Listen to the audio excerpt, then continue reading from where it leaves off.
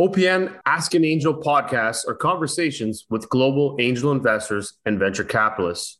We explore how to invest, understanding investment strategies, and approaches to due diligence. Join us and learn what it takes to be a startup or what it takes to invest in the next great company.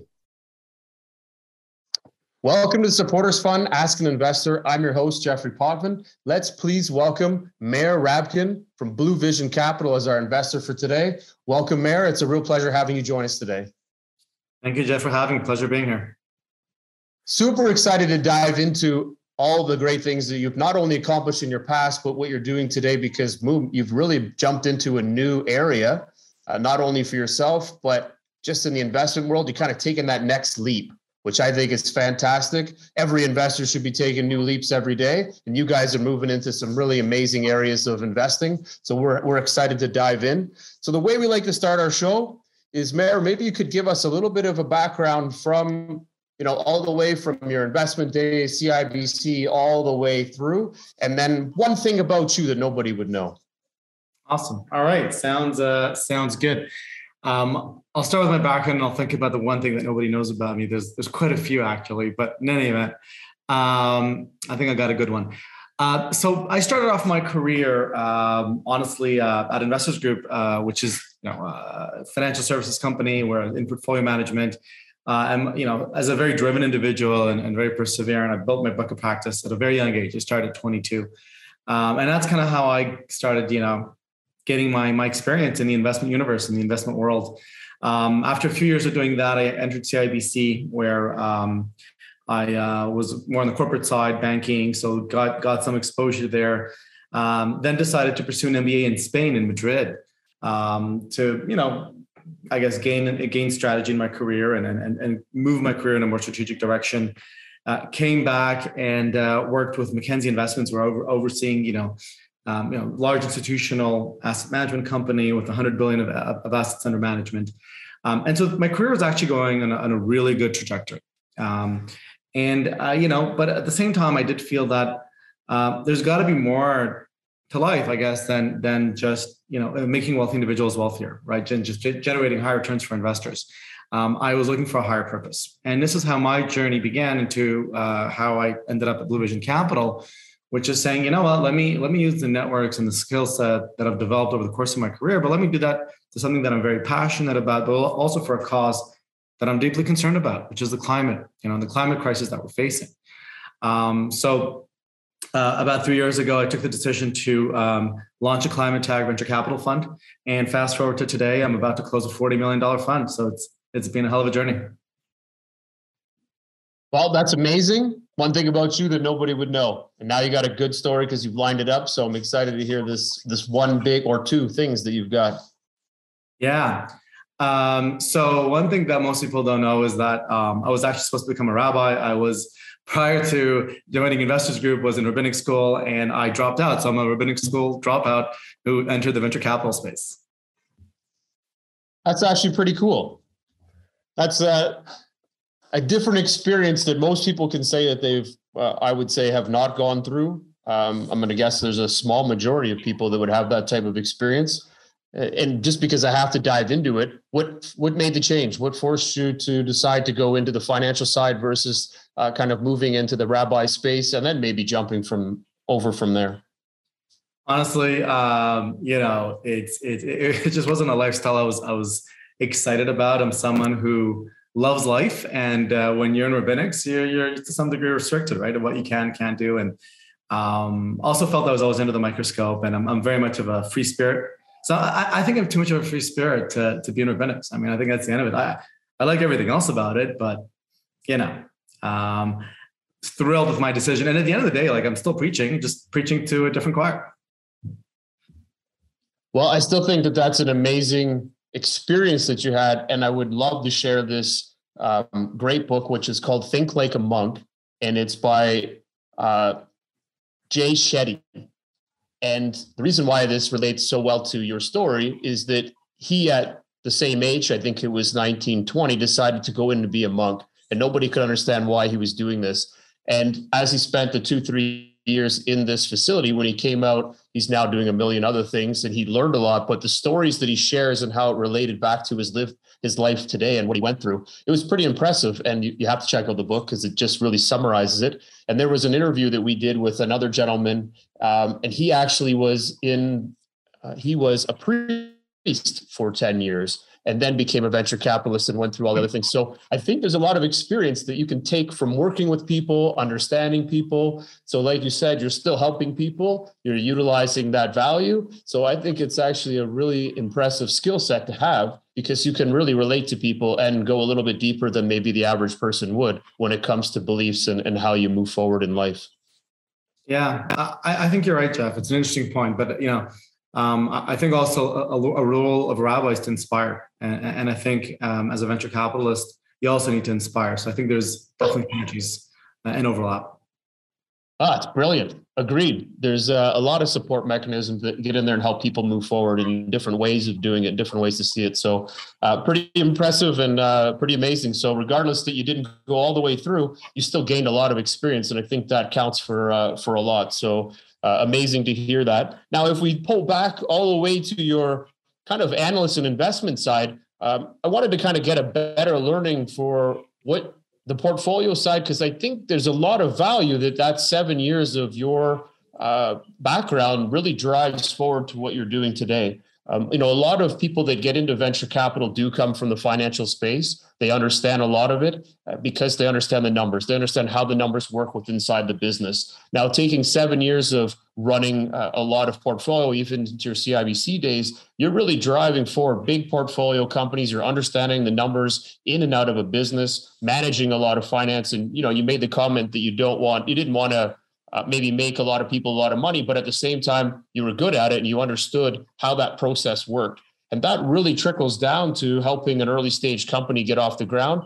I would say 90% of them may not have that same understanding of the financials, of how a business operates, how the numbers need to be managed in order to get to that scaling side. So maybe step us back into when you first dove into this. And like you said, you were young, 22, pretty driven. What were the things that you did that kind of stood out in your career today from back then that really propelled you forward? Was it understanding the numbers? Was it understanding business? Was it operations? What were the key factors that really supported you back then and helped you today? Yeah, it's funny, but I think a lot of what I was doing back then has been a great school to prepare me for what I'm doing right now without me necessarily realizing it. But I'll start off even outside of the financial realm of diligence in companies and doing a deep dive in the financial side of things. My first step was really to build a book of business, right? And that was a really tough process, especially coming out of school. It was like, welcome to life, and it was grueling, right? I really had to be out there finding new clients, which is the same thing as raising capital, right? And I was successful at it because I was perseverant, because I didn't allow the demons in my head to try to convince me otherwise. A lot of people have said, you're 23 years old, you're too young for this stuff. You have no experience. Who's ever going to entrust you with their capital? Well, the reality is it's all about positioning, right? And you could, if it's true, if you're just 23 years old, no one's going to trust you with anything. But if you come up with an amazing pitch, an amazing thesis, if you convey trust and confidence, people will do that. And I've had situations where I had someone literally transfer his entire retirement savings account to a 24-year-old. And at that meeting, I said, I cannot believe this gentleman has saved up his entire life and is transferring me all his wealth to a 24-year-old kid. But I think that I was able to demonstrate some very big value propositions. And, my approach to investing is something I think impressed a lot of individuals. And when that occurs, I think, age and whatever other, judgments people may have on you kind of goes out the window. So I think it's really key to be able to have a very clear value proposition, to be able to have a very clearly defined investment thesis, and to also be able to clearly convey confidence in your ability to manage portfolios. Well, very well said. And I'm going to jump on a couple of those to unpack them because I think they're brilliant on what you shared, because it does really line up very strongly to what you're doing today, but what all venture capitalists are doing today.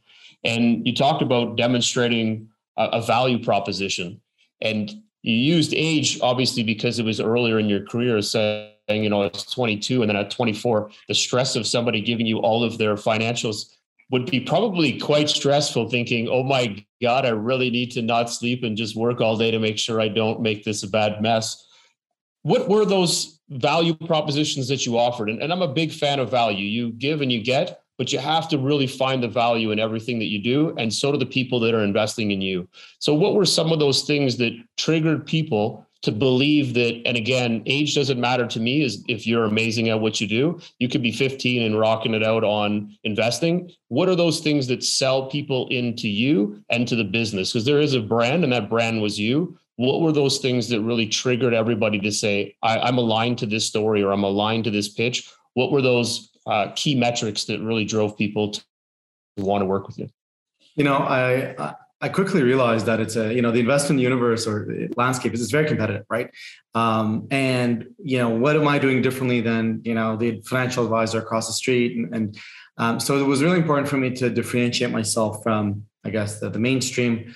And you want to make sure that you're not just offering table stakes, right? Offering investment portfolios. I mean, everyone's offering investment portfolios. So what I started doing is kind of building a moat around my business practice, which is around, let me show value on how to help you save on taxes. Let me help you on all sorts of other cash management tools.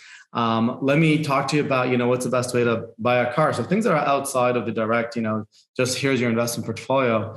And so they started to see that there was a lot of value in it. I was starting to give them a lot of strategies that they've never heard of before, and they've been working with investment professionals for 10, 20 years. And here I show up with all sorts of out of the box ideas. And they loved it. They said, wow, I've never heard this before. I got, this is something I really got to try out. And I told them, look, I said, my job here is to give you ideas, and your job is to say, hey, I like this one and I don't like that one. And it's okay if you don't like all of my ideas, but this is my value proposition to you. For the same cost, the same fee that anyone else will charge you, you're going to get access to all these, new unique ideas, strategies that could help you on all sorts of facets of all your finances outside, above and beyond just your investment portfolio. I love it. So how important in these strategies is your execution? You're selling these ideas that you just talked about. So now you're getting people really excited about, oh, I never even thought you could do that, or this seems very different.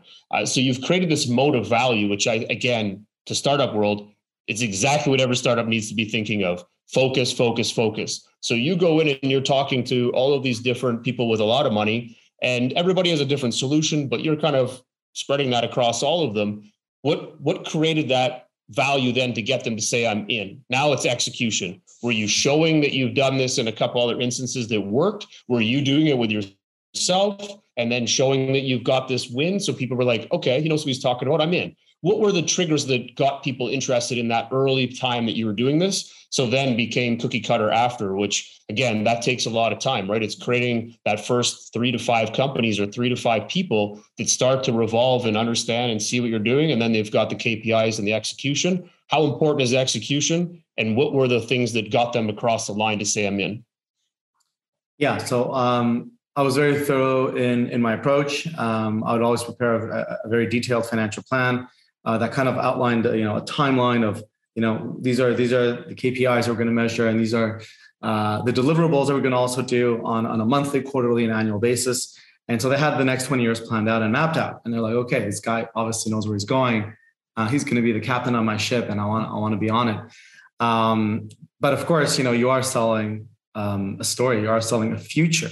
And that's a thing that I realized early on, is that I'm not selling anything that's tangible.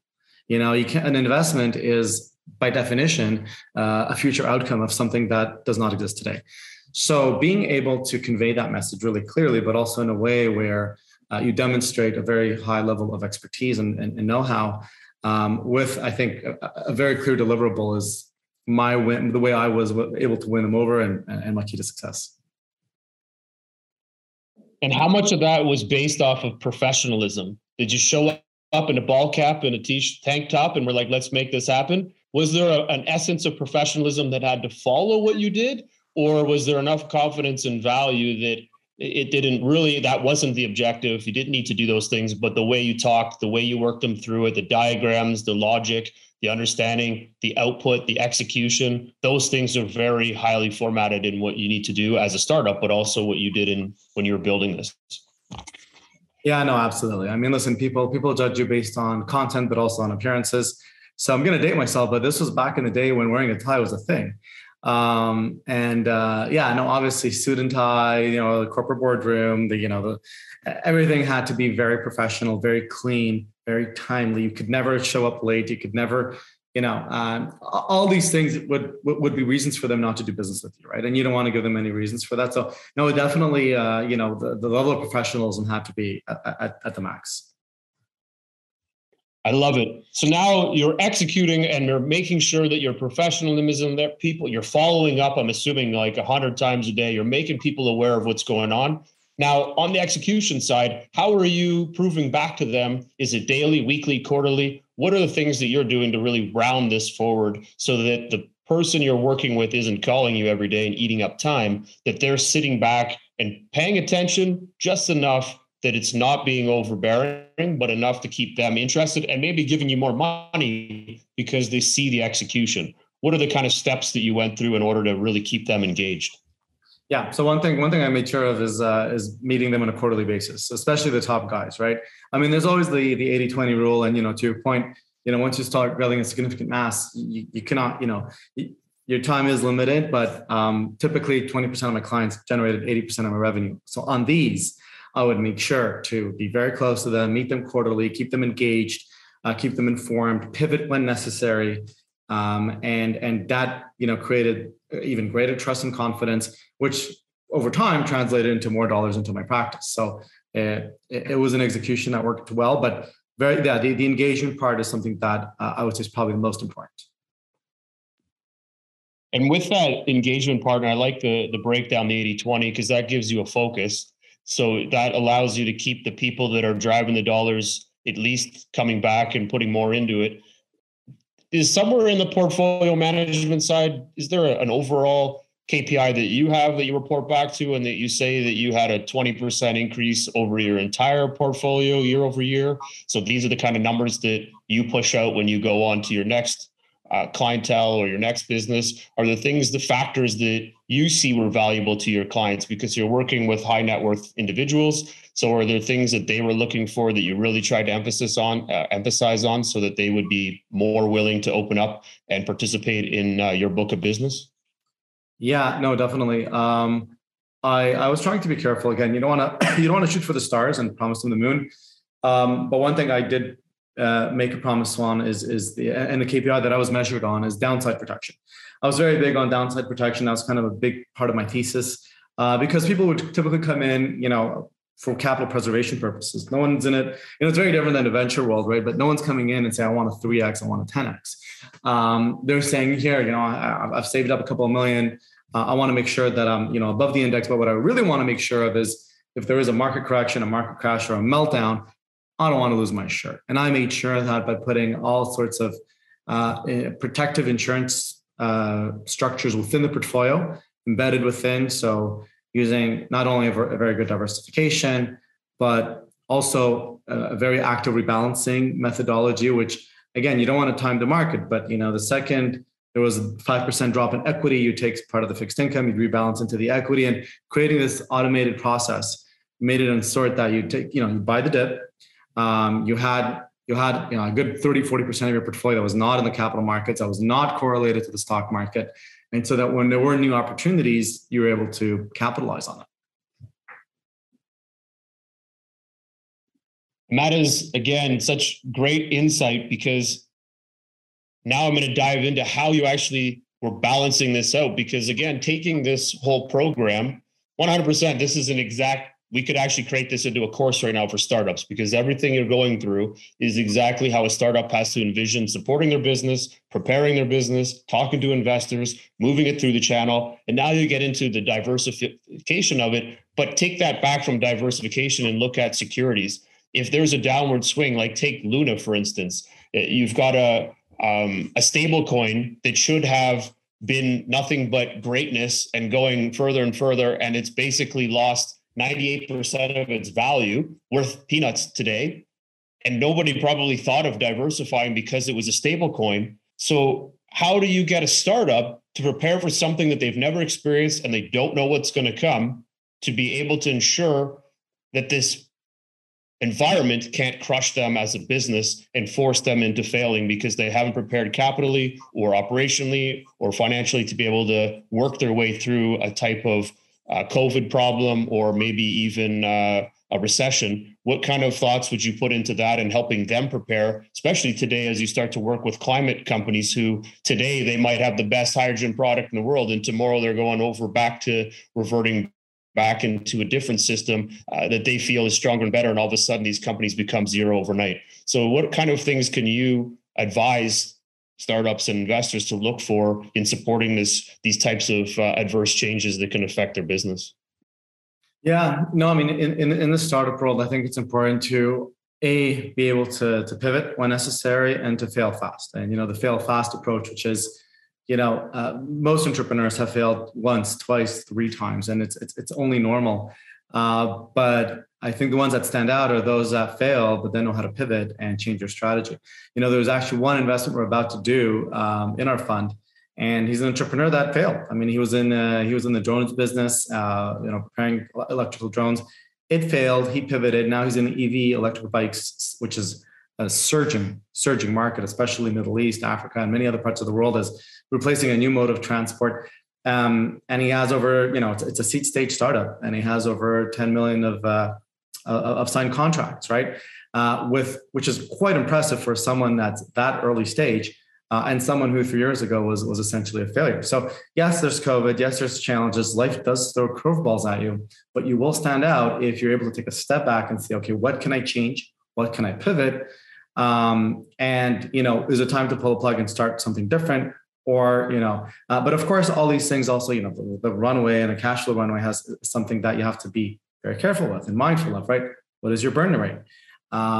If you're coming to the end of your runway, why haven't you planned to raise earlier on? Or why haven't you prepared for it? So it also requires a lot of preparation and planning, pacing, so these are all things that, again, might be tough for some startups to juggle with all these elements, but that's where venture capitalists do come in and assist. And that's, we're probably going to get into in a moment, but a lot of our value proposition is, outside of just giving them the capitals, helping them with all these other aspects to ensure their success.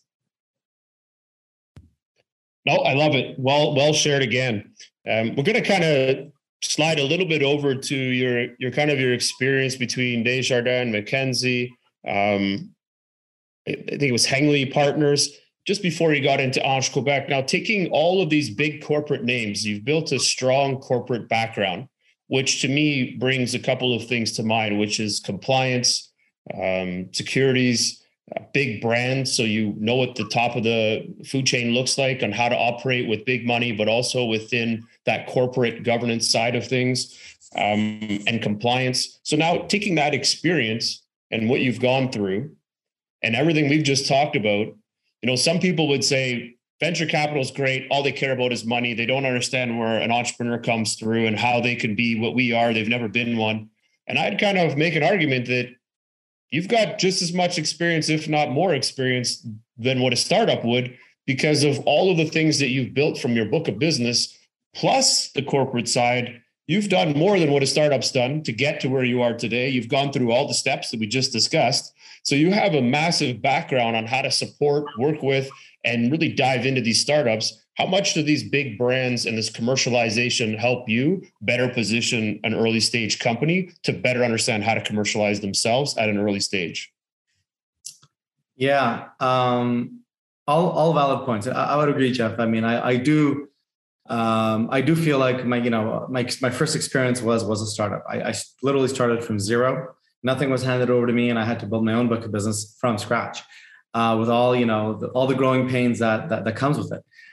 So it does make you founder friendly. And now that I've just finished raising my $40 million fund, I kind of went through a similar process, but of course in a very different, a different structure, which is a venture capital structure. But I think that having experience on both ends of the spectrum, both from early startup to the corporate side and the banking side, I to be honest, I think for me where that really was helpful is being able to connect. Because at the end of the day, I'm a big believer that people do business with you because they connect with you, they build rapport with you. I mean, they justify it later on rationally, but how am I able to connect with the largest institutional players? How am I able to, convey the trust to have them cut me a check of 10, 15, $20 million is precisely because I was in their shoes a few years ago. And I know their language and I know their culture and I know how they think. And I know what check boxes need to be marked. So having both sides to me ended up being extremely valuable. I think that was kind of, it set me up perfectly to be able to launch a venture capital fund, having that, institutional experience, but also that startup experience. And having that marriage is important. And I think the message for startups is very similar. You will be pitching to family offices, to institutionals, to venture capitalists. You need to be able to speak their language. You need to be able to build rapport. When I'm on a call with a startup, I could, within 5 minutes, I know I probably have a good idea if this is something I'm going to pursue or not. And it's a lot of it is just in their approach. How professional are they? How ready are they? How are they conveying the message? The tone. I mean, there's so many aspects that come into play that are so key and so important. But it's not baseball, right? You don't have 3 strikes, you have 1 strike. So you better get it right and be very well prepared. So no, I definitely think that the diversity of experiences could be very valuable, both for startups and for launching venture capital funds. Agreed. Well, I think it makes you certainly very founder friendly, and it helps quite a bit on how you're working with the companies through your own experiences, that business development side, that being able to work and grind and understand what it takes to sell in. And again, referring back to all of the comments that you just made and what we've talked about, it really does resonate strongly to a founder and how they have to run and organize their business over the next, first 1 to 3 years, if not further along. So I think that's highly valuable and super needed for any founder to be, building a company and having a venture capitalist that actually understands this. So I think that's amazing. To now move into what you're doing on the fund side, you created the fund over, I guess now you're getting ready to kick off the final investment side. Can you just chat a little bit more about the thesis, the types of companies that you're looking to invest in, and what you're looking to as an outcome over the next 3 to 5 years? Yeah. So essentially, as mentioned, career-wise, things are going good, and I made a decision to launch a venture capital fund. So it's been 2 years in the works. Our coming to life actually came through winning a contest in Quebec that was launched by the Minister of Economy. Which gave us, a $32.5 million commitment from the largest institutional players, such as Caisse de dépôt, Investissement Québec. So those who know the local ecosystem would be familiar with these names, which is a huge win and great tailwind for someone launching a fund. And so now we're going to have a $40 million first close June 3rd. That's our closing date. So it's been 2 years in the works, but excited to finally be at the finish line. And what we're going to be doing is essentially it's going to be a seed stage fund. So we're going to be looking to deploy between 15 to 20 companies in our portfolio, mostly seed, but we could also do some pre-seed, some Series A as well. But our sweet spot is definitely seed. So valuations anywhere between valuations from 5 to about 20 million on average. Our thesis is high conviction, right? So it's not the spray and pray approach, but rather we really want to do a very strong deep dive, high concentrated bets, minimum 10% ownership of a business. The reason we do that is we want to lead the rounds, but we also want to sit on the boards. We want to be able to influence some of the decisions. And for us, that's a very big part of it, right? Not just capital, but offering that relationship capital. And in terms of verticals, so we're looking at verticals such as mobility, right? So everything that's EV charging, battery technology, sustainable mining. Renewable energy is a second vertical with sub-verticals such as green hydrogen, carbon capture, energy storage. Then we move on to circular economy. What do you do with all the waste that's being created and how to avoid it? And it's amazing to see how much innovation is in that space. And lastly, ag tech, right? So how do you think about sustainable farming, vertical farming, using less chemical products, less fertilizers? And there's a tremendous amount of AI that is applied to farming today to create a much more sustainable future. So that's what we're looking for. But these are the main verticals. We have quite a few sub verticals, such as smart city, smart grid. At the end of the day, as long as we could have a meaningful and measurable impact on the climate, as long as we could demonstrate that, you got our attention, right? So that's the onset of the portfolio construction. Happy to elaborate further if need be, or you might have some follow-up questions on that. No, that's good. Thank you. Perfect. And maybe the last kind of question on the fund side, maybe you can dive in a little bit about how that structure is going to work. You talked about a board seat. You talked about how you want to work with the companies. Is there a set policy in that 15 to 20 companies you're investing in? Is that per year? Is that over a 4-year stretch? And then again, are you carrying them to Series A or B? And how much do you see deploying in those companies? Maybe a little bit more on that would be helpful too. Yeah. So as I said, average ownership 10 to 20% in seed. Now we will keep 60% of our capital in reserves for follow-on investments.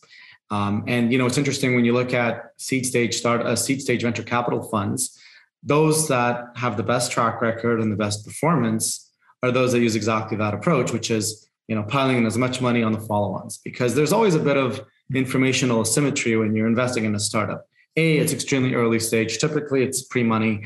You're basing yourself a lot on the team and some other metrics, but some traction.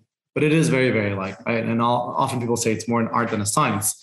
But that's where the beauty becomes when they're ready to raise their follow-on, their Series A.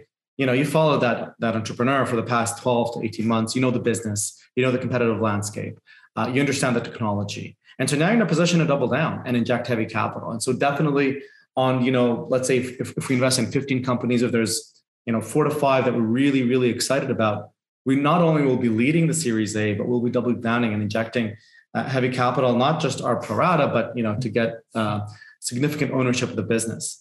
On those that were, not sure, but, think it's still interesting, we'll keep our pro rata, and then those that we think are just, not going anywhere, we'll obviously not reinvest. That being said, we do have a strategy on our bottom quartile companies. What we also find is that there's always a focus on the top quartile guys, right? Let's focus on our winners or unicorns. Sure. But imagine if you had a strategy in place for your write-offs. What if you could give them a second life? What if with you exploring through your network of entrepreneurs that you have in your database, you have this company in your portfolio that's a total write-off. It's going to zero, but rather than letting it drift, you find them an acquirer. You find them someone that could buy them out. At least you could potentially get your capital back, new management, and then reboost them. And we've seen this done successfully where one company that was a total write-off, they did exactly that. They found them an acquirer, and lo and behold, they were listed. They IPO'd in the Stockholm stock market a few years later. So I think it's important to have a strategy on how to invest, but also a very important exit strategy, particularly on the last quartile. And that ends up, it's a parallel, right? But it ends up increasing the multiple of your fund by at least 1x. Awesome. Well, that's a great strategy, and love to hear that you're trying to support your portfolio all the way across all areas of investment. So that's great to hear. We're going to kind of now shift a little bit into more of a use case. And if maybe you can share, you talked a little bit about a company before that you worked with, maybe you can share what it takes to be an entrepreneur and kind of that moment where she or he didn't think we're going to make it, or whatever that kind of heartfelt story is that really kind of helps people really understand what it takes to be an entrepreneur. Maybe you can share a use case or a story that maybe you're part of, or one that you've experienced. Yeah. Listen, I think to be a successful entrepreneur, it's as an investor, right? You're investing in the team, and we hear that on and on again. But I think a good analogy is, very simply, you're a pilot, right? You're a captain of a ship. So there can be many different types of captains, but what I want to see is a captain that could weather a very severe storm. Because crossing the river when it's nice and sunny, anyone could do that. It doesn't take a lot of skill set. So I want to be able to see that determination, that perseverance, that ability to pivot, that ability to not give up, because times will be hard. There will be challenges. There will be curveballs thrown at you, and I need to be able to assess to see how well they're able to handle that and manage that. It's very important to have a very long-term vision. But more importantly, it's extremely important to inspire your team and make sure that everybody's aligned to make it to the finish line. And I think that's probably the most important ingredient in an entrepreneur. And if I'm able to see that, if I'm able to see someone who has that, that hustle, I know that, whatever's going to happen. I listen, I don't know what the market's, look at this year, look at just the last 3 years, so unpredictable, so many curveballs, COVID, a war between, a war in Ukraine, energy crisis, potential famines, plus a climate crisis, adding on to all that stuff. So there will be a lot of instability in the future. And the question is, could you captain the ship and get us to the other side despite the storm? So that's something that I think is really important. That we really look for in entrepreneurs. I love it. You really do have to have a strong person that has a lot of all of the keywords that you want to put up on a wall that they can be able to balance through and be able to pivot, change, and grow within the business, but also lean on the people that are supporting them, not just on the team, the board, everywhere along the lines, that they always feel the doors open, that they can reach out. And this allows everybody to kind of share that two-way communication. So I do agree. It's very crucial to supporting that, your investment in the people and their health and everything else as they move their business forward. We're going to now kind of pivot into the rapid fire questions. Are you ready for the rapid fire? Ready. Excited. All right. I love it. All right. You're going to pick one or the other coming in as an investor. Here's the business questions. Founder or co-founder, which would you choose? Founder. Unicorn or a 4-year 10x exit? Unicorn. Tech or CPG? Tech. NFT or Web 3.0? Web 3.0. AI or blockchain? AI. First-time founder or a second, third-time founder? Second, third. First money in or Series A? Series A. Angel or VC? VC. Board seat or observer? Board seat. Safe or convertible note? Convertible note. Lead or follow? Lead. Equity or interest payments? Equity. Favorite part of investing? The exits. Number of companies invested per year? We're going to invest between 4 to 5 per year. Any preferred terms? Preferred shares when possible. You mentioned these before, but we'll reiterate them again. Verticals of focus. Verticals of focus will be mobility, renewable energy, circular economy, and ag tech. I could also add, we will have a leniency or focus on the software, the AI, the ML that's applied to these verticals. Also, the software could be like the 5th vertical, if you were to consider that a vertical. 100%. 2 qualities a startup needs in order to stand out to you. Resiliency and innovation. Love it. Okay, now personal questions. Book or movie? Book. Superman or Batman? Superman. Restaurant or picnic? Restaurant. 5 minutes with Bezos or Oprah? Bezos. Mountain or beach? Mountain. Bike or run? Run. Big Mac or Chicken McNuggets? Chicken McNugget. Trophy or money? Money. Beer or wine? Wine. Camera or mobile phone? Camera. King or rich? Rich. Concert or amusement park? Concert. Fortune cookie or birthday cake? Birthday cake. TED Talk or a book reading? TED Talk. Most famous person that pops in your mind? Most famous person that pops through my mind? Elon Musk. Favorite movie and what character would you play? Goodfellas. And yeah. and I can't remember his name, but I'd play the main actor. He was brilliant. I like it. Goodfellas is awesome. Great movie. I think I watched it like 6 months ago or something, but yeah, I had to go back and watch. Just incredible. Well done. Never gets old.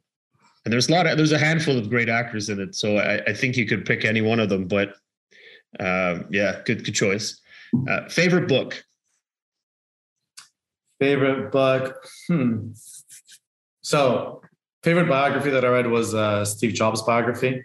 Felt very, very inspired on that. So yeah, let's leave it at that. Steve Jobs' biography. I haven't read that one yet, but I got to work on that one. I've been reading a lot of biographies lately, and if you haven't checked it out, you do have to check out Will Smith. I read that before the slap, and it really will tell you why he did the slap, because there's a lot of insights in the book that share about all of that. So it's a good one. Chris Bosch, phenomenal book as well. And it's like an entrepreneur book. He literally, what he did is like being an entrepreneur. All the things you talked about by creating that space and creating that unique value, it's exactly how he made his way through as a sports person. So it's really cool on how he related it to being an entrepreneur. And there's many more, but those would be two that kind of really stand out. Okay. First brand that pops in your mind.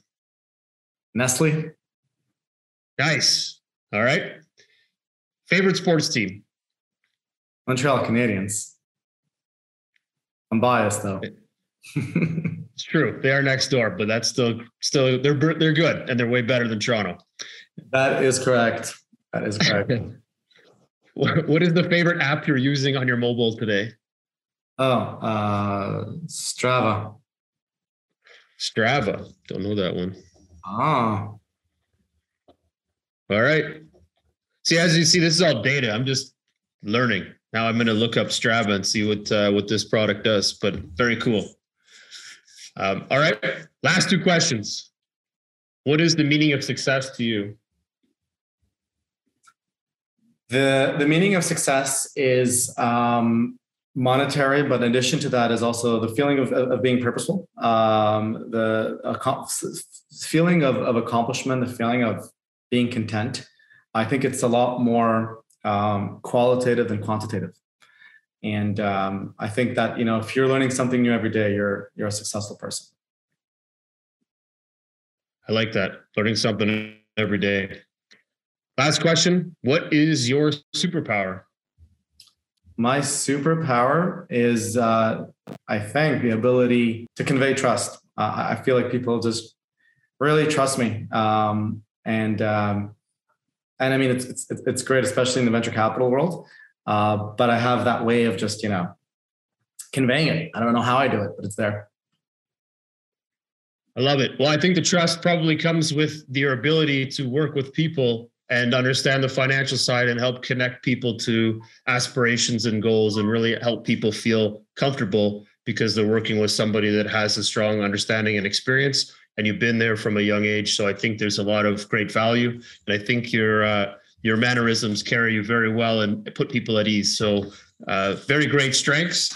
And I will say, Mayor, it's been a true pleasure getting the opportunity to chat with you today and get to learn a lot more about yourself and how well you have been a startup pretty much your whole life. And it's exciting to see the next venture that you're going to be jumping into. We're excited to stay in touch and keep watching all the great things and the impact you're going to make in the climate world.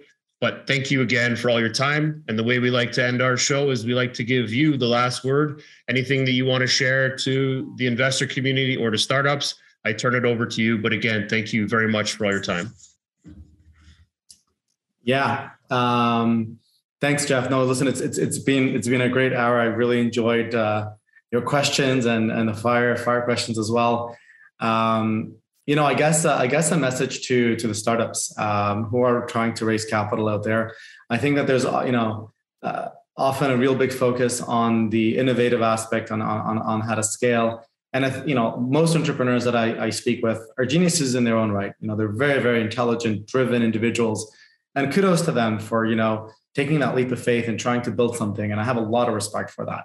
But I think sometimes if there is one piece of advice I could give is to make sure that you also inspire when you convey a message to investors, that you connect, that you build rapport, and you don't rely on the numbers and the data solely, because doing that alone, in my opinion, will not get you over the hump. There's thousands of startups out there. You want to stand out. And how do you stand out? Well, you build that connection. So I find that there's maybe less of a focus on that typically, and more of a focus on how great we are and how great our product is, and how we're going to, we're so breakthrough and we're so innovative, and we're going to scale, and our, financial projections are going to reach, 500 million in the next 3 years. All great stuff, but don't forget building that rapport. So best of luck. It's been a pleasure, Jeff. And can't wait to get started. I love it. Build connections, build rapport. I love it. It's a great way and a lot of great advice today. Thank you very much again. Mayor, have a fantastic day. Thanks for joining us. Thank you. Bye. Okay, there was so much great stuff there, and kind of went in a great direction too on, background experience on really what it takes to build your own book of business, and how that relates so strongly to the early stage founder side of things, from creating great strategies, building a moat around yourself, what makes you different, what's that differentiator, demonstrating value propositions on how you create value, very detailed plan, professionalism, 80-20, focus on your bigger clients and making sure you're delivering for them. Execution is key all the time. I think at the onset of everything you shared was really fits nicely into that startup headspace, which is, you're building customers, you're proving your problem, your solution, and now you're kind of working on those customers, and you really want to focus on the ones that are going to grow and become not just beachheads, but multiple areas that you can grow into and build on. So I think that's all super valuable information. And I love that even when he was talking to startups, build relations, build community connections, really about building connections with the investors. So lots of great stuff. Super glad that we got the opportunity to dive in. Again, thank you very much for all of that, Mayor. And thank you for joining us today. If you enjoyed this conversation, please feel free to share with your friends or subscribe to our YouTube channel. Follow us on Spotify, Apple Podcasts, and or Stitcher. Your support and comments are truly appreciated. You can also check us out at supportersfund.com, or for startup events, visit openpeoplenetwork.com. Thank you and have a fantastic day.